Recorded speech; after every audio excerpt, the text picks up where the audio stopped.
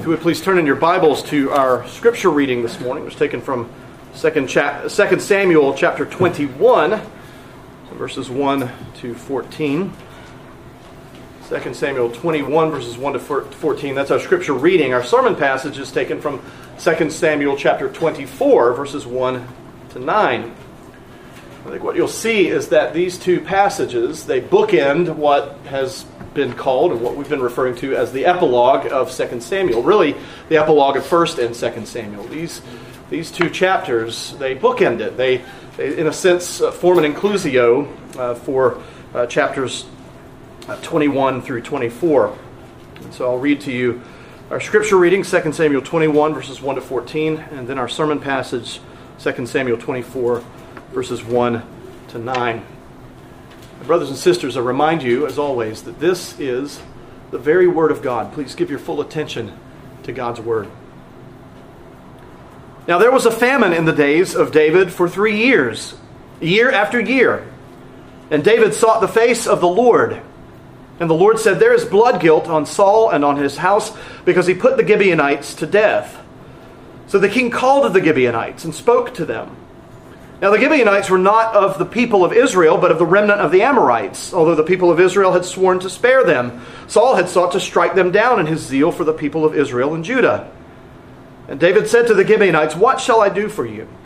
And how shall I make atonement that you may bless the heritage of the Lord?" The Gibeonites said to him, "It is not a matter of silver or gold between us and Saul or his house, neither is it for us to put any man to death in Israel." And he said, "What do you say that I shall do for you?"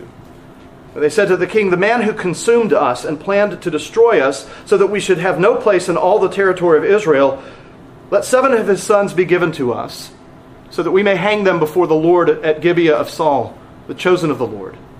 And the king said, "I will give them." But the king spared Mephibosheth, the son of Saul's son Jonathan, because of the oath of the Lord that was between them, between David and Jonathan, the son of Saul. The king took the 2 sons of Rizpah, the daughter of Aiah, whom she bore to Saul, Armani and Mephibosheth, and the 5 sons of Merab, the daughter of Saul, whom she bore to Adriel, the son of Barzillai, the Mahalathite. And he gave them into the hands of the Gibeonites, and they hanged them on the mountain before the Lord. And the 7 of them perished together. They were put to death in the first days of harvest, at the beginning of barley harvest. Then Rizpah, the daughter of Aiah, took sackcloth and spread it for herself on the rock, from the beginning of the harvest until rain fell upon them from the heavens. And she did not allow the birds of the air to come upon them by day, or the beasts of the field by night. When David was told that Rizpah, the daughter of Aiah, the concubine of Saul, what she had done, David went and took the bones of Saul and the bones of his son Jonathan from the men of Jabesh Gilead, who had stolen them from the public square at Beth-shan, where the Philistines had hanged them on the day the Philistines killed Saul on Gilboa. And he brought up from there the bones of Saul and the bones of his son Jonathan, and they gathered the bones of those who were hanged. And they buried the bones of Saul and his son Jonathan in the land of Benjamin, in Zelah, in the tomb of Kish, his father. And they did all that the king commanded. And after that, God responded to the plea for the land. Now turning to 2 Samuel 24, verses 1 to 9. Again, the anger of the Lord was kindled against Israel, and he incited David against them, saying, "Go, number Israel and Judah." So the king said to Joab, the commander of the army who was with him, "Go through all the tribes of Israel, from Dan to Beersheba, and number the people, that I may know the number of the people." But Joab said to the king, "May the Lord your God add to the people 100 times as many as they are, while the eyes of my lord the king still see it. But why does my lord the king delight in this thing?" But the king's word prevailed against Joab and the commanders of the army. So Joab and the commanders of the army went out from the presence of the king to number the people of Israel. They crossed the Jordan and began from Aroer, and from the city that is in the middle of the valley toward Gad and on to Jazer. And they came to Gilead, and to Kadesh in the land of the Hittites. And they came to Dan, and from Dan they went around to Sidon, and came to the fortress of Tyre, and to all the cities of the Hivites and the Canaanites. And they went out to the Negeb of Judah at Beersheba. So when they had gone through all the land, they came to Jerusalem at the end of 9 months and 20 days. And Joab gave the sum of the numbering of the people to the king. In Israel there were 800,000 valiant men who drew the sword, and the men of Judah were 500,000.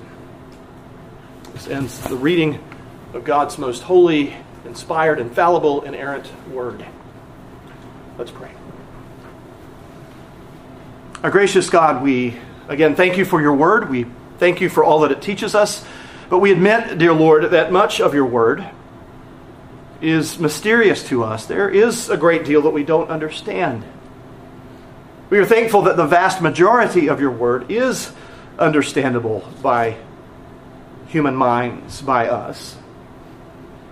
We're thankful for the work of interpreters, for translators, for those who seek to help us to understand the people and the places, the lands of ancient kingdoms. But Lord, we admit that today we are coming into contact with a great mystery concerning you, the things that we don't understand. And so we pray, Lord, that you would help us, that you'd give us understanding, but that you'd also give us the humility not to push too far. We pray that you'd help us to understand, but also, Lord, help us to be content in not understanding everything. Lord, you are God Almighty, and you have made us able to know you, and you have revealed yourself to us. But Lord, we confess that we cannot fully comprehend you, nor can we fully understand your ways. But we do pray, Lord, that by your Spirit you would teach us from your word today. We pray this in the name of Jesus Christ, our Lord. Amen. Now, this week we get to put into practice what we learned last week in Job chapter 19. This week we have to remind ourselves what we know about God, because we're going to be challenged. We are challenged in this passage. And that's because our passage, it presents us with the challenge, how can God incite David against Israel, which results in David sinning against God, but God still remained faultless with regard to David's sin?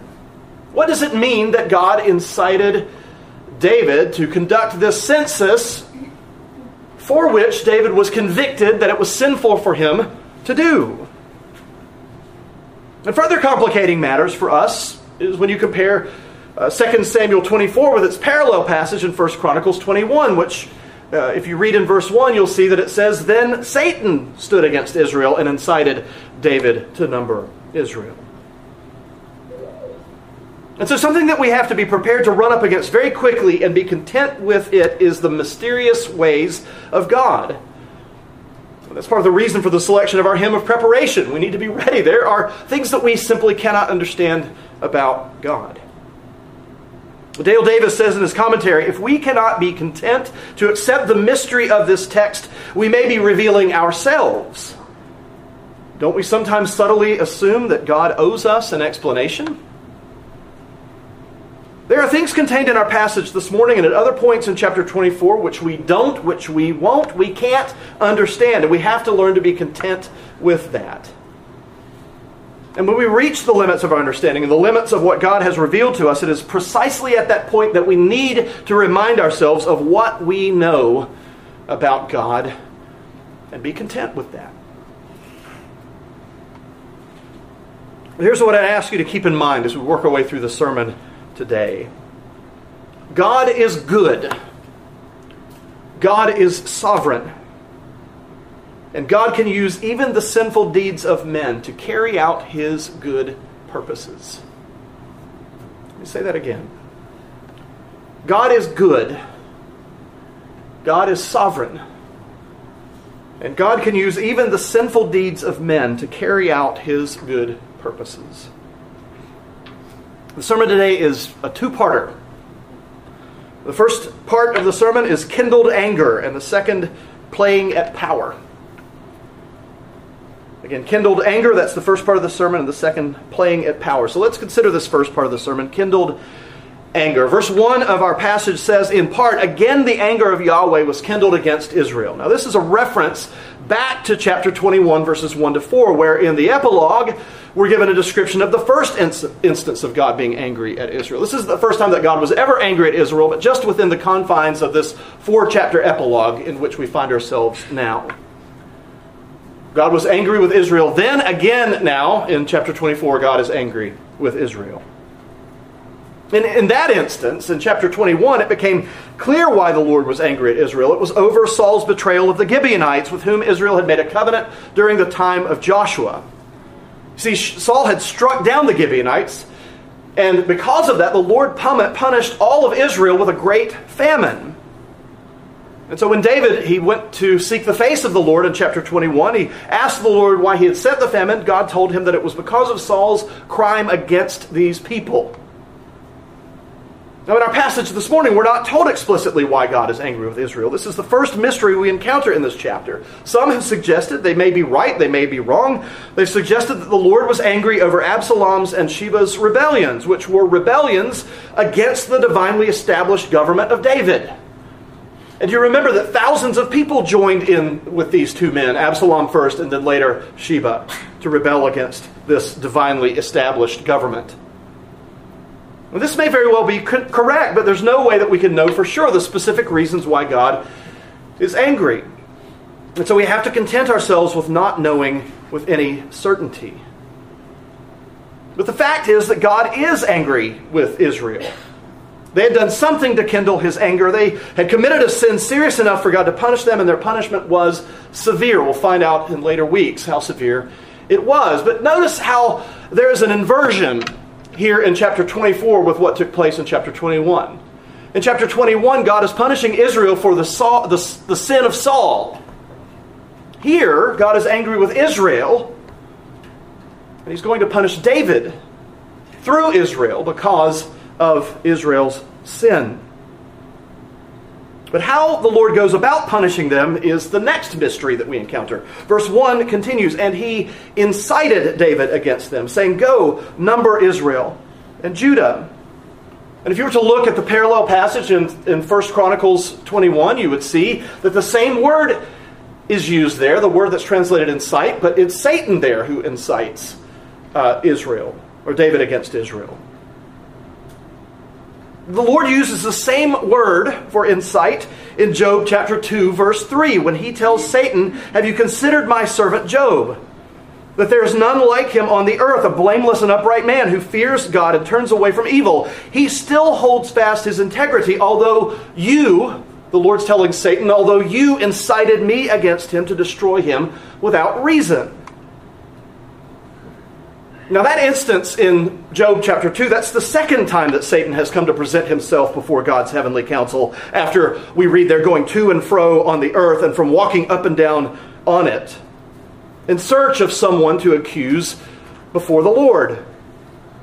The first time Satan did this, in Job chapter 1, the Lord called his attention to Job and described him there just as he did in verse 3 of Job 2. "There is none like him on the earth, a blameless and upright man who fears God and turns away from evil." And when God told Satan that in Job chapter 1, Satan responds to God in verses 9 and 10. He says, "Does Job fear God for no reason? Have you not put a hedge around him and his house and all that he has on every side? You have blessed the works of his hands, and his possessions have increased in the land." In other words, Satan is saying that the only reason that Job is loyal to God is because God has so richly blessed him. That's the only reason. You take all these things away from Job. You take all of his possessions, you take all of his comforts, you take everything away from him, and he will curse you to your face. And so Satan tells God in verse 11, "But stretch out your hand and touch all that he has. He will curse you to your face." That is the incitement to which God refers in Job chapter 2, verse 3. Satan challenged God. God responded in Job verse 1:12, "Behold, all that he has is in your hand. Only against him do not stretch out your hand."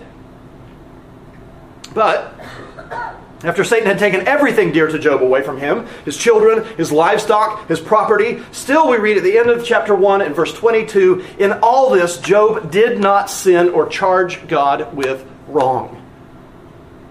Job did not do what Satan promised God he would. He did not curse God to his face. Satan incited God. God permitted Satan to harm Job, but even so, Job did not sin in his response to his hardship and suffering. The second time that Satan demands to harm Job, in chapter 2, Satan guarantees God that if he's allowed to strike Job in his flesh, if he can strike him in his bones with physical affliction from horrible sores, Job will curse him to his face then. And the Lord tells Satan in chapter 2 of Job, verse 6, "Behold, he is in your hand, only spare his life." Now, why go into such great detail about the behind-the-scenes exchanges between Satan and God in Job when we're talking about David? Because it appears that perhaps something similar is going on in regard to David and Israel. First Chronicles chapter 21, verse 1, it seems to corroborate this. We've already made reference to it, but let me read this to you. "Then Satan stood against Israel and incited David to number Israel." What 2 Samuel 24 says God did, First Chronicles 21 says Satan did. Now, in no way should we take this to mean that Satan and the Lord are in league with one another, or to think that it affirms some sort of cosmic dualism in which God and Satan are equally powerful supernatural beings in constant battle with one another. The book of Job makes exceedingly clear that Satan can do nothing without God's permission. He is powerful, to be sure. He is our enemy. We ought to respect him as our enemy. But he is a creature. He's not equal with God. But he seems, at least in the Old Testament era, to have a place in the Lord's counsel. What business does Satan have taking a place with the counsel of God? Well, a British commentator framed it in terms of Her Majesty's most loyal opposition. We were in the book of Job many years ago now. I quoted from the same passage. This opposition opposes the government, but they do so in ultimate and unquestioned subservience to the crown. Their opposition is a necessary and good part of British governments. They in themselves are devoted to trying to bring the government down. And yet, in spite of themselves, their opposition serves a purpose in making the government better than it would be in the absence of opposition. In the same way, Satan will oppose Job, and yet will do so in a way that strangely and paradoxically will eventually be seen to serve the purposes of the Lord. As Luther put it, Satan is God's Satan. God is not Satan's God. Satan is God's Satan. And so when we were in the book of Job years ago, we saw that God allowed Satan to test Job, but that this wasn't some sort of bare permission. But that God, because he is God, was sovereign even over Satan's testing of Job. Now, the situation with David and Israel is different. Nothing is said in our passage in 2 Samuel 24 about God allowing Satan to put David to the test. All we know is that Israel had committed a sin that caused God's anger to be kindled against them. And as a result, he incited David against them by telling him to conduct a census, and in so doing, David incurred God's judgment. And so we're back to this mystery. Why was it that God incited David to conduct a census of Israel's forces as a form of judgment, or at least to bring about judgment against Israel? And that brings us to the second part of the sermon, playing at power. Verse 2 says that the king said to Joab, "Go through all the tribes of Israel from Dan to Beersheba and number the people, that I may know the number of the people." And surprisingly, Joab is resistant to this command. He responds in verse 3, "May the Lord your God add to the people 100 times as many as they are, while the eyes of my lord the king will see it. But why does my lord the king delight in this thing?" Even Joab senses that this is something David should not do. He pushes back. But verse 4 says, "The king's words prevailed against Joab and the commanders of the army, so Joab and the commanders of the army went out from the presence of the king to number the people of Israel." And the next several verses detail the various places Joab and his men traveled to in making their census. And when they'd gone through all of the land, as verse 8 puts it, they returned to Jerusalem at the end of 9 months and 20 days. And Joab reported to David the results of the census. 800,000 valiant men who drew the sword in Israel, 500,000 valiant men in Judah. Though verse 10 is in the next sermon passage, we can see seemingly immediately David is convicted of his sin. When he gets this report, he recognizes that what he has done is sinful. So, Israel sinned against God, and to punish Israel, God incited David to conduct a census, which proved to be sinful. How are we to understand this? Well, like Job in Job chapter 19, let's go back to what we know. God is sovereign. There is nothing outside of his control.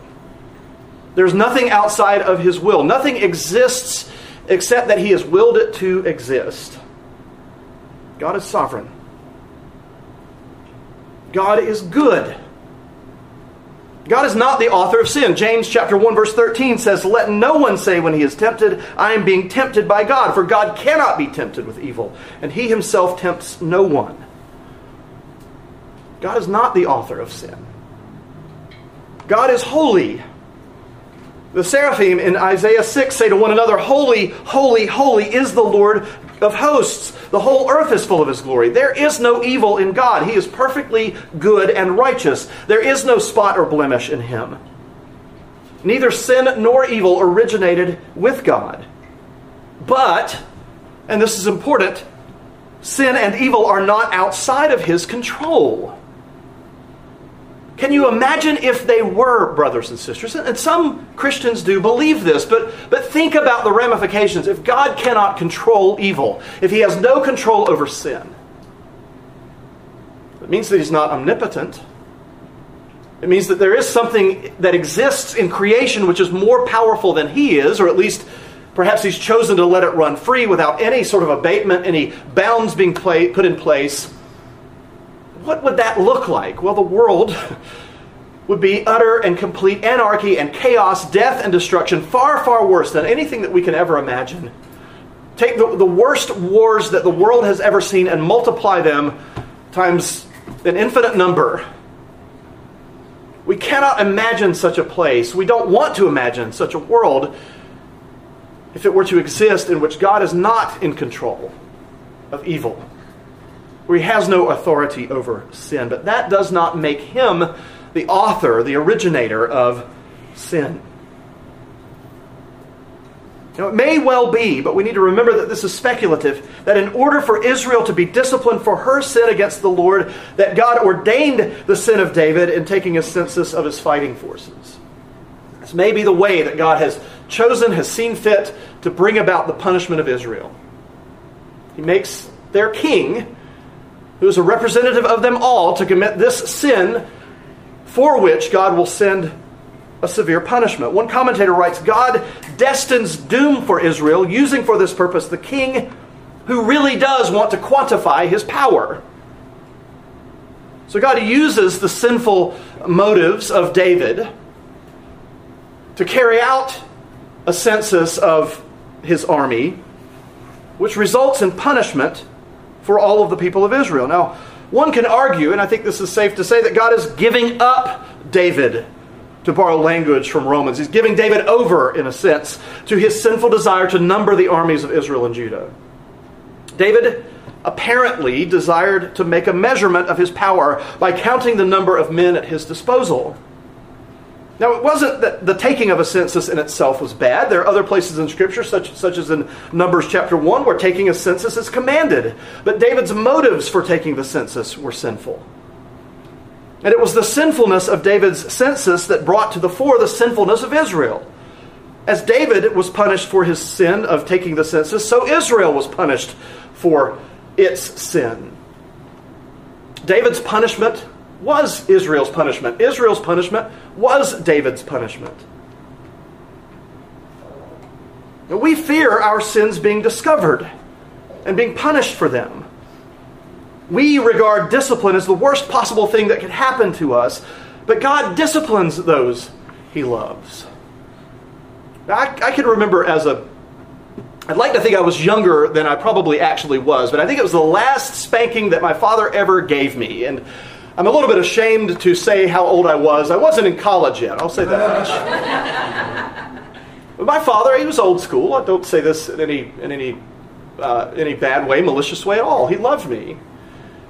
But he would use a belt.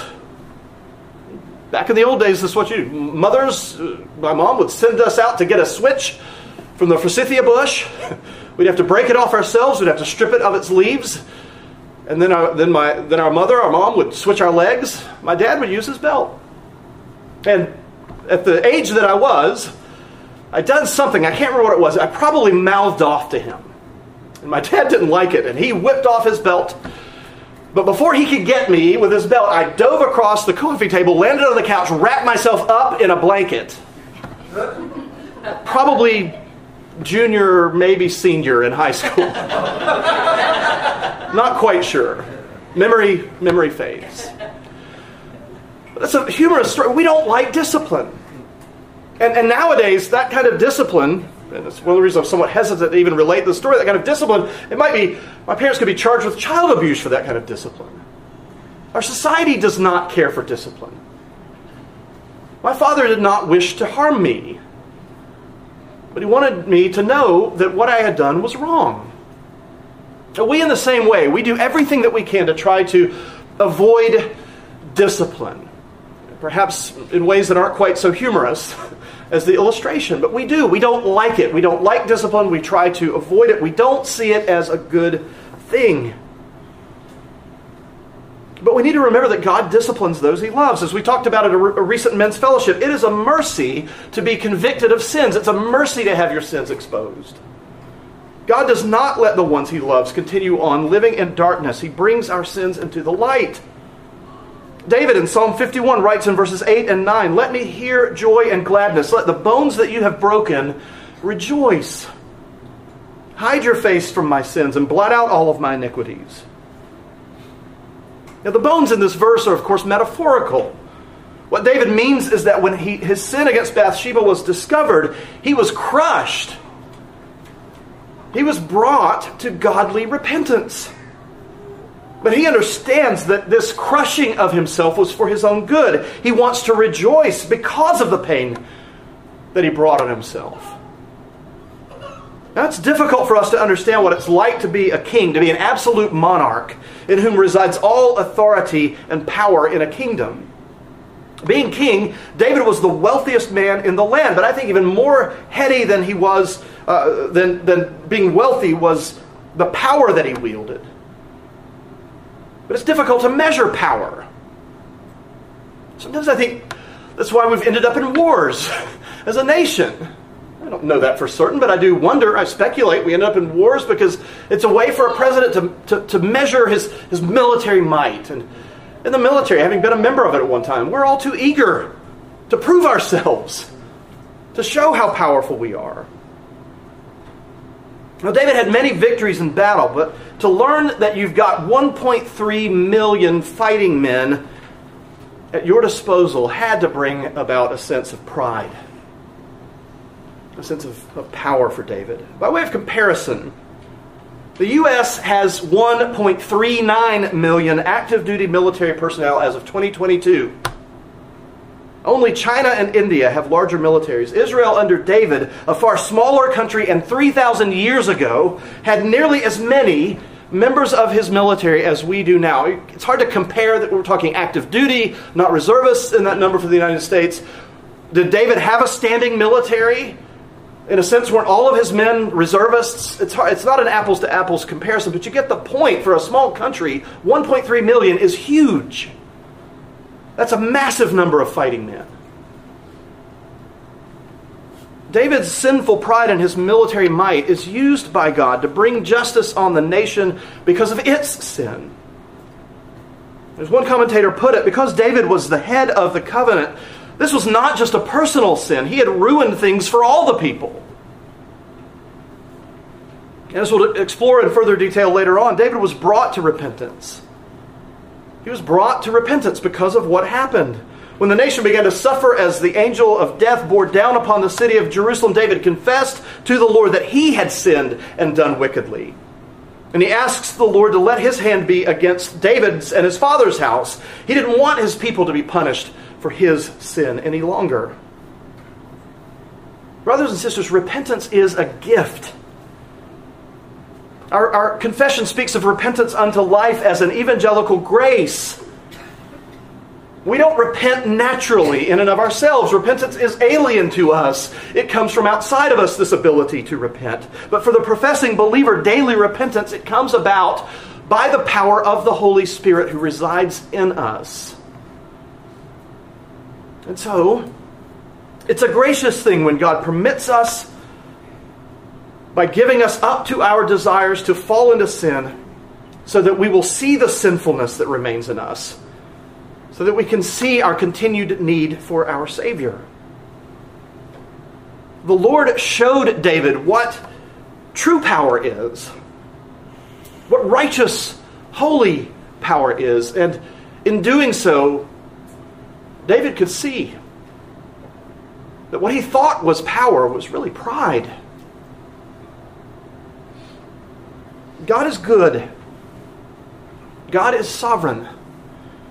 God uses the sinful deeds of men to carry out His perfect plan, which is for His glory and for your good. Evil men offered Jesus Christ up to be crucified.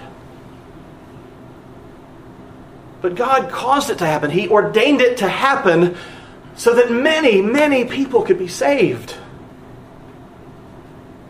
And that, brothers and sisters, is good news. Amen. Let us pray. Our gracious God, we thank You that though there is much we do not understand, we try to understand, we seek to understand, we humbly desire to understand. And faithfully, dear Lord, You show us our creaturely limits. You remind us that we are creatures, that the world is a creation of Your hands, that Satan himself is Your creature. Lord, we are grateful that You have set limits, that You have created boundaries. We are grateful that You are sovereign even over the sinfulness of mankind, and that You use it for Your own good and godly purposes. That You can bend evil and turn it for good purposes. We are grateful that You bring about Your sovereign plan in all things. That Your intent, that Your motive is always good, even when those You use to bring about Your purposes have evil intentions and evil motives. Lord, we pray that You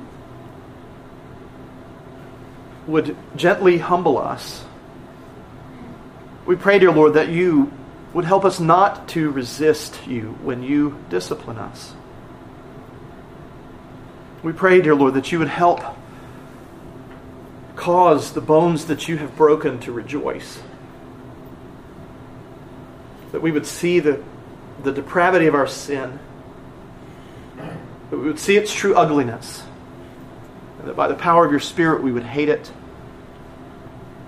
That would cause us to love Jesus even more because of what He has done in rescuing us from sin's power. We pray this in Christ's holy name.